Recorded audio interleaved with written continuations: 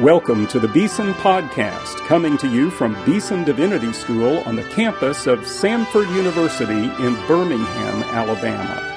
Now your host, Timothy George.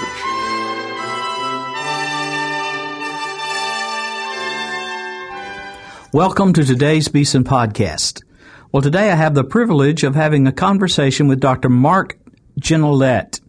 Mark Gignilliat is a dear friend and colleague here at Beeson, has been for a number of years now, and he's just returning from a sabbatical leave in St. Andrews, Scotland. Welcome back, Mark. Well, thanks. It's very good to be back. Thank you. Now, to get going, just tell us about St. Andrews a little bit, because that's actually where you did doctoral study, right? Right. So this was your second tour of duty over there. Right. It was a bit of a return to home in a way. My wife and I were there from 2002 to 2005. And the sabbatical came up, and we were thinking about where to go, and ended up landing back in St. Andrews, and it was a wonderful experience. We went to St. Andrews initially with no children, and this time we went with 4. So we put all of them in school.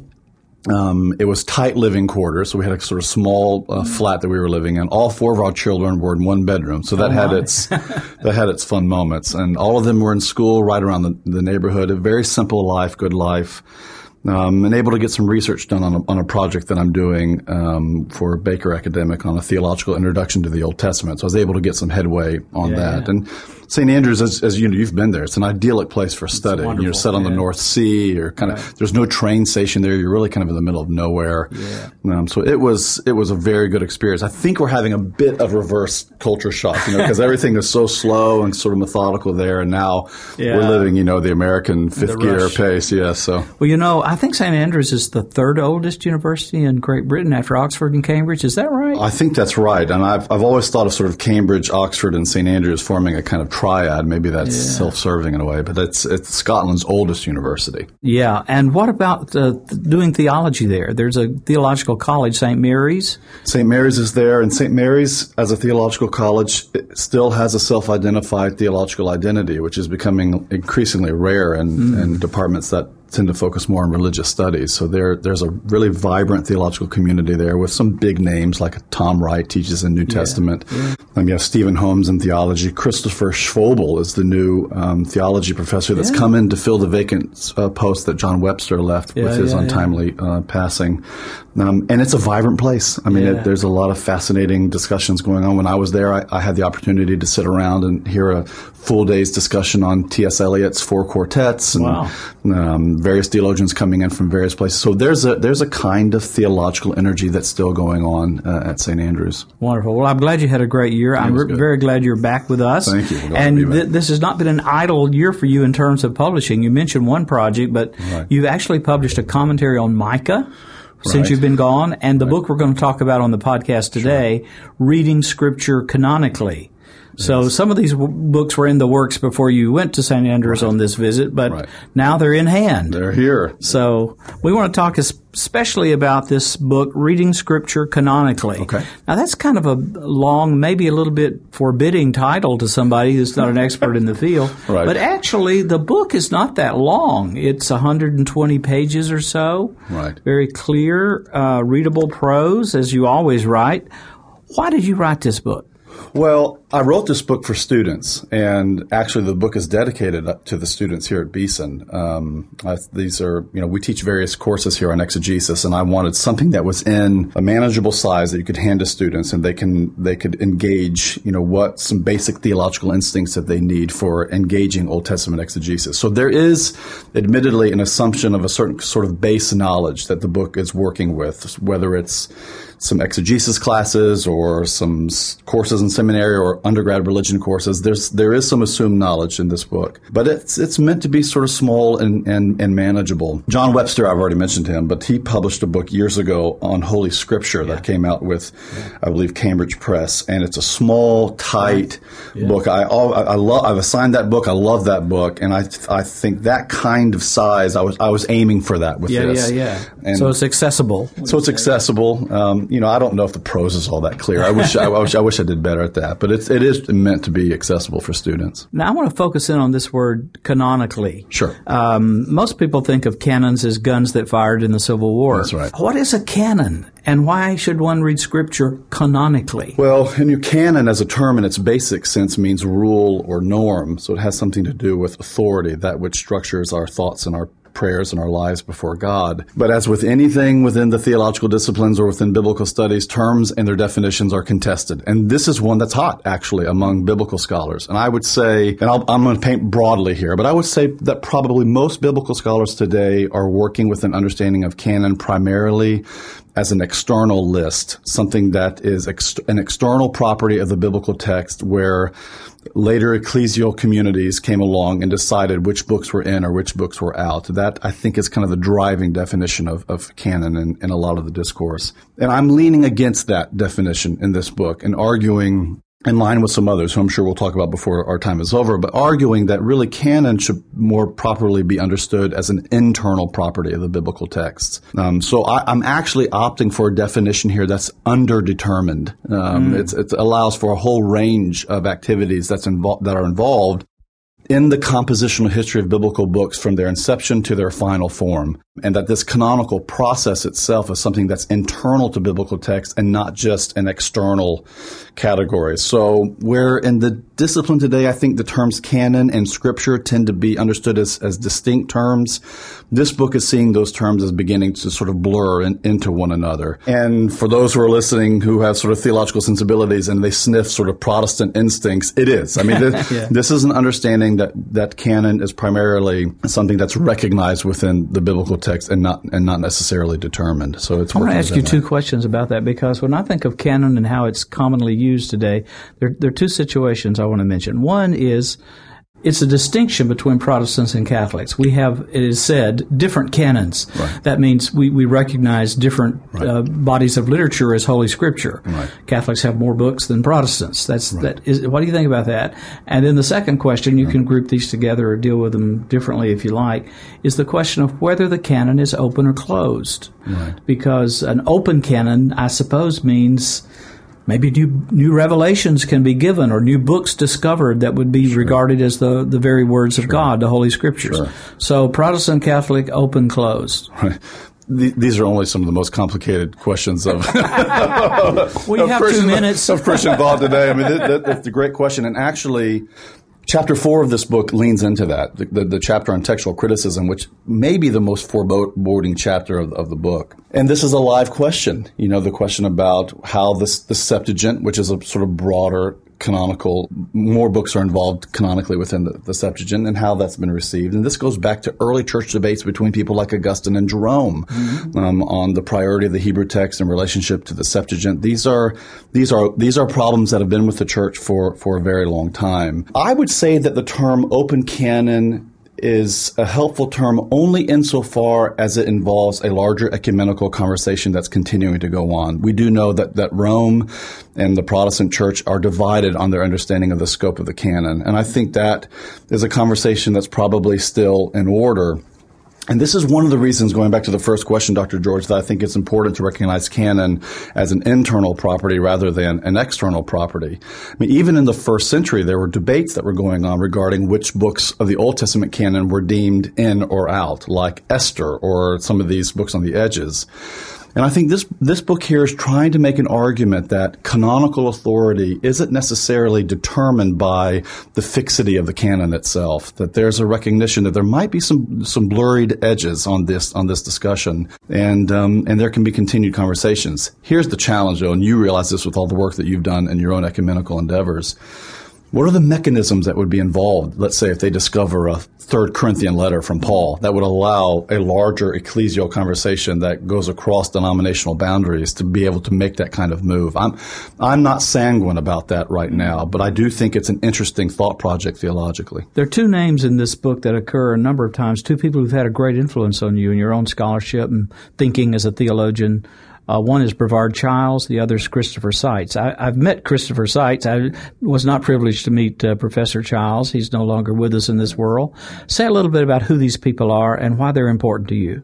Well, Christopher Seitz was my doctor father at St. Andrews. So, I remember walking into his office as a 26-year-old, freshly minted MDiv student and being very nervous to meet him. I'd read a lot of his works. And at that point in time, and even now, for me, he loomed a little bit larger than life. He had this kind of unusual, capacious mind that could, knew his own discipline very well, but also knew the history of Christian theology and the Western intellectual tradition. And I just seeing that at work was its own kind of teaching project for me. I think I caught as much from watching Professor Seitz as I was taught.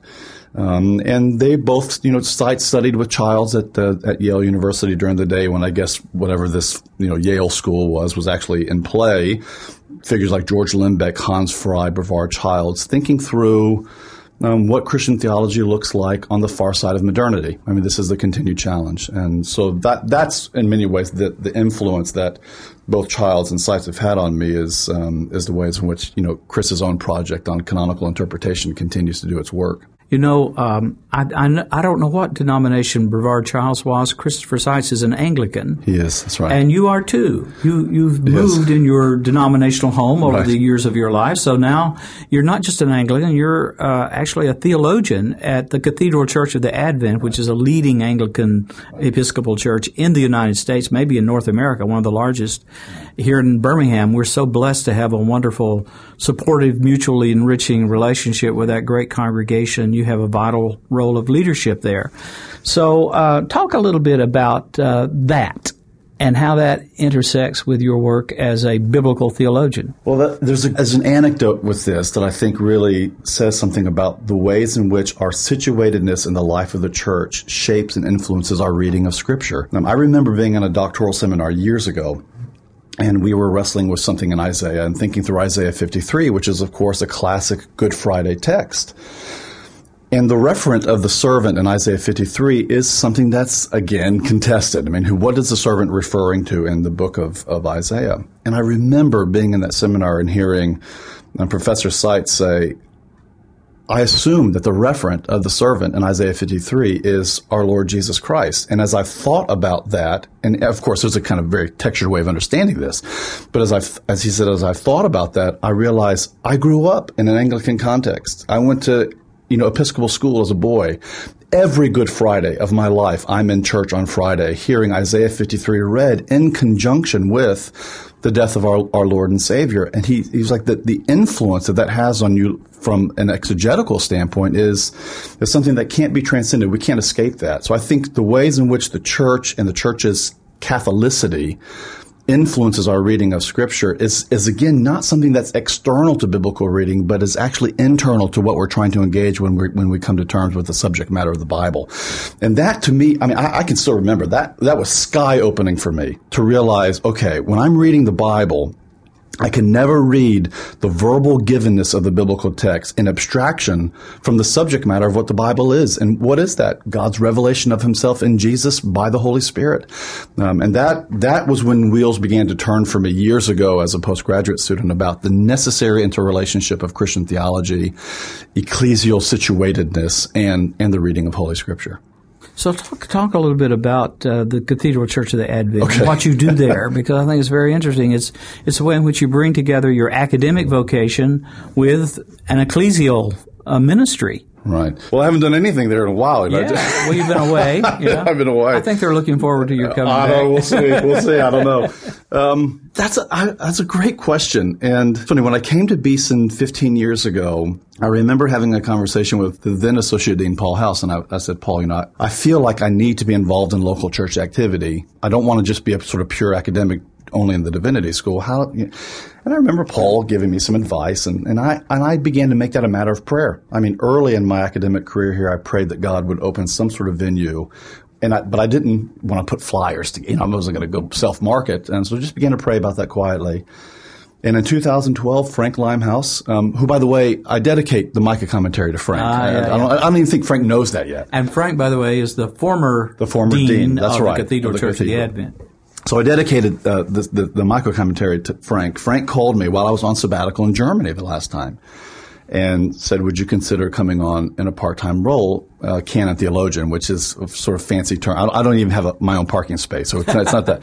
But I get to preach and teach within the church, and it has been a huge blessing. I think that it's integral to what I do here at the Divinity School, and what I do at the Divinity School shapes how I go about my work within the local church. And I think the two are so important in the way in which they influence and intertwine. And it's shaped the way that I teach, and it's shaped the way that I preach. So the sort of back and forth there, to not have one or the other would feel like you'd lose a limb, I think. Well, it's a wonderful model because there is, I think, a temptation, certainly a tendency in a lot of academic theology to be somewhat distanced, if not divorced from actual living faith communities. Right. And here's a way to show that you can actually do both, and both would be better because of that connection. Right. I wish I was the kind of academic who could, sit in his office all day and just sort of write and read. I'm just not wired that way. So I think, being in a local church context has been a blessing. Back to canonical theology a little bit. Is the Trinity in the Old Testament? Is the Trinity in the Old Testament? The answer to that is unreservedly yes. I mean, this is, and there's a lot to unpack here, and so let's sort of back out on this.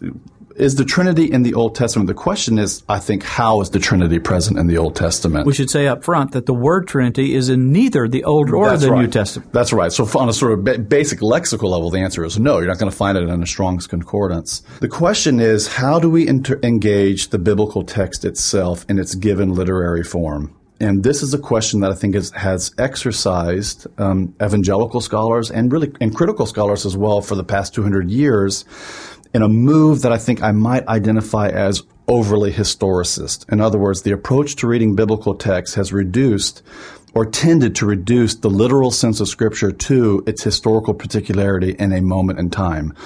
And what that I think has done is limited the theological reach of biblical text to what an author might have known at the time. And I try to make a distinction in this book, and we'll see if it works or not, but I try to make a distinction between this book, between what an author or an editor of a biblical book might have known versus what the text or how the text actually participates in divine realities. And that's an important distinction that I think within modern biblical studies often gets collapsed. I'm not trying to drive a wedge between the historical particularity of the text and its theological subject matter, but I'm also wanting to say that texts participate in something more than what the author might have even known, because, and this goes back to someone like Aquinas, right in the first part of the Summa, where Aquinas raises the question, how do we engage the biblical text? And the answer is by engaging its authorial intentionality. And on a modern ear, you'd say, well, that's kind of right. But then Aquinas quickly goes on to clarify, well, who is the governing author of Scripture? It's God. And if that's the case, if that divine authorship of Scripture is the lens by which we view all other facets of the creaturely character of the Bible, well, then that's going to change, I think, our interpretive approach. It's very Aristotelian, right? We engage the object of our study, and the object of our study, what it is going to shape the approaches that we bring to reading it. And if I'm coming to the Old Testament as Christian Scripture that's participating in God's own very life, that's going to shape my hermeneutical approach to it. So a lot to unpack there, but I think when we say, is the Trinity in the Old Testament, I don't know what was in Isaiah's mind. By the way, and I should say this as well, I won't be surprised if we get to heaven and Isaiah says, what were you talking about, Gignilliat? I was a Trinitarian from the get-go. I mean, maybe so. And there are medieval theological arguments that sort of make that kind of claim. So I'm fine with that. But I'm trying here to keep something a little bit more distinct and say that might be the case, it might not be the case. But what the text participates in within God's own divine life isn't determined or overly limited by the epistemic reach of the author. I'm going to throw out a Latin term. This is a theological podcast after all. I'll get my phone out to look it up. You know it well. Sensus plenior. What does it mean, and how is it related to what you just said? Well, sensus plenior reading is a term that understands the biblical text as participating more fully in something beyond its own literal sense. I'm okay with the term. My concern with the term is that I think it does tend to drive a wedge between the text's literal sense and its participation in God's own triune life. In other words, we do our historical excavation, and once we've done that, then you can make a kind of homiletical add-on to move it into something in a larger Christian theological conversation. And I'm okay with that. I would prefer that than sort of reducing it and leaving it in the Old Testament in the ancient Near Eastern world. But I don't think that's the instinct of the church at its best. I think the instinct of the church is to recognize that the givenness of the verbal, literal sense of the text itself is participating in God's own triune self-disclosure. So I would want to resist the instinct to make that kind of theological interpretation one or two steps removed from the actual engagement of the biblical text itself in its given literary form. And what are the dangers that come with it, as the Protestant reformers and others have emphasized?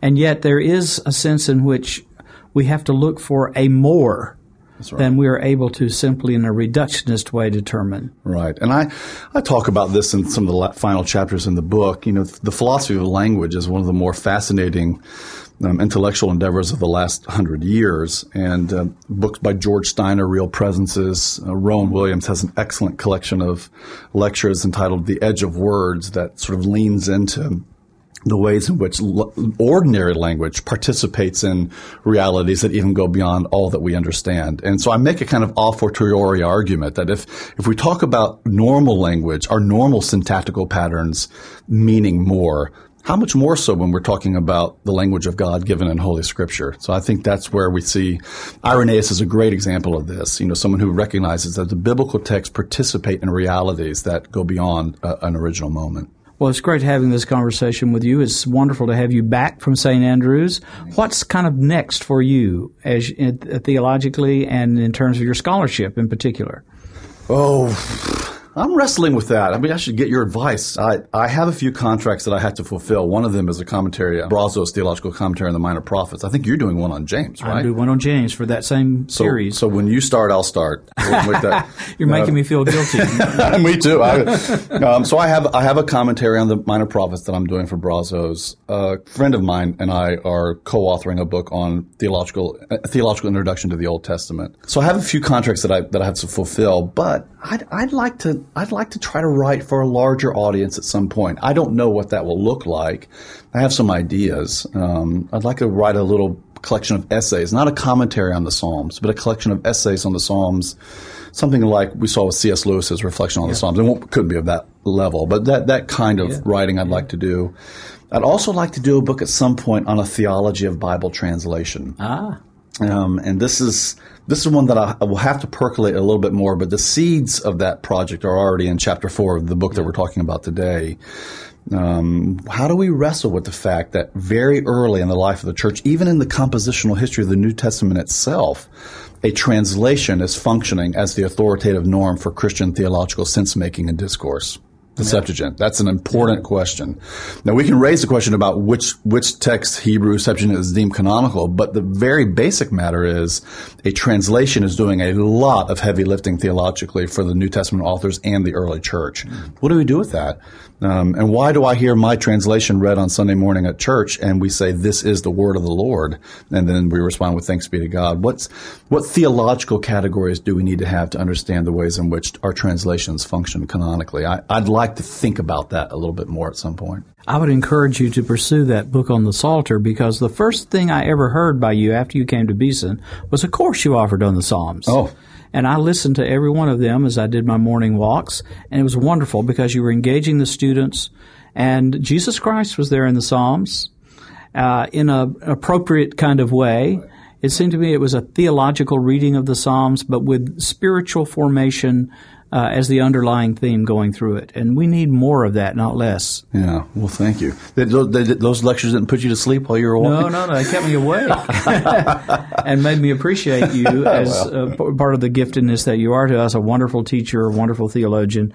Well, we're delighted to have you back. Thanks for taking time for this conversation. The book is called Reading Scripture Canonically. Mark S. Gignilliat is the author. It's from Baker Academic. It's a very accessible, but I think an important book for us today. So I encourage everybody to go and read it. Reading Scripture Canonically, Mark Gignilliat. Thank you, Mark. Thank you, Dr. George.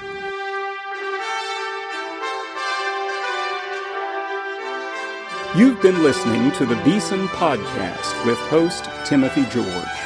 You can subscribe to the Beeson Podcast at our website, beesondivinity.com. Beeson Divinity School is an interdenominational evangelical divinity school training men and women in the service of Jesus Christ. We pray that this podcast will aid and encourage your work, and we hope you will listen to each upcoming edition of the Beeson Podcast.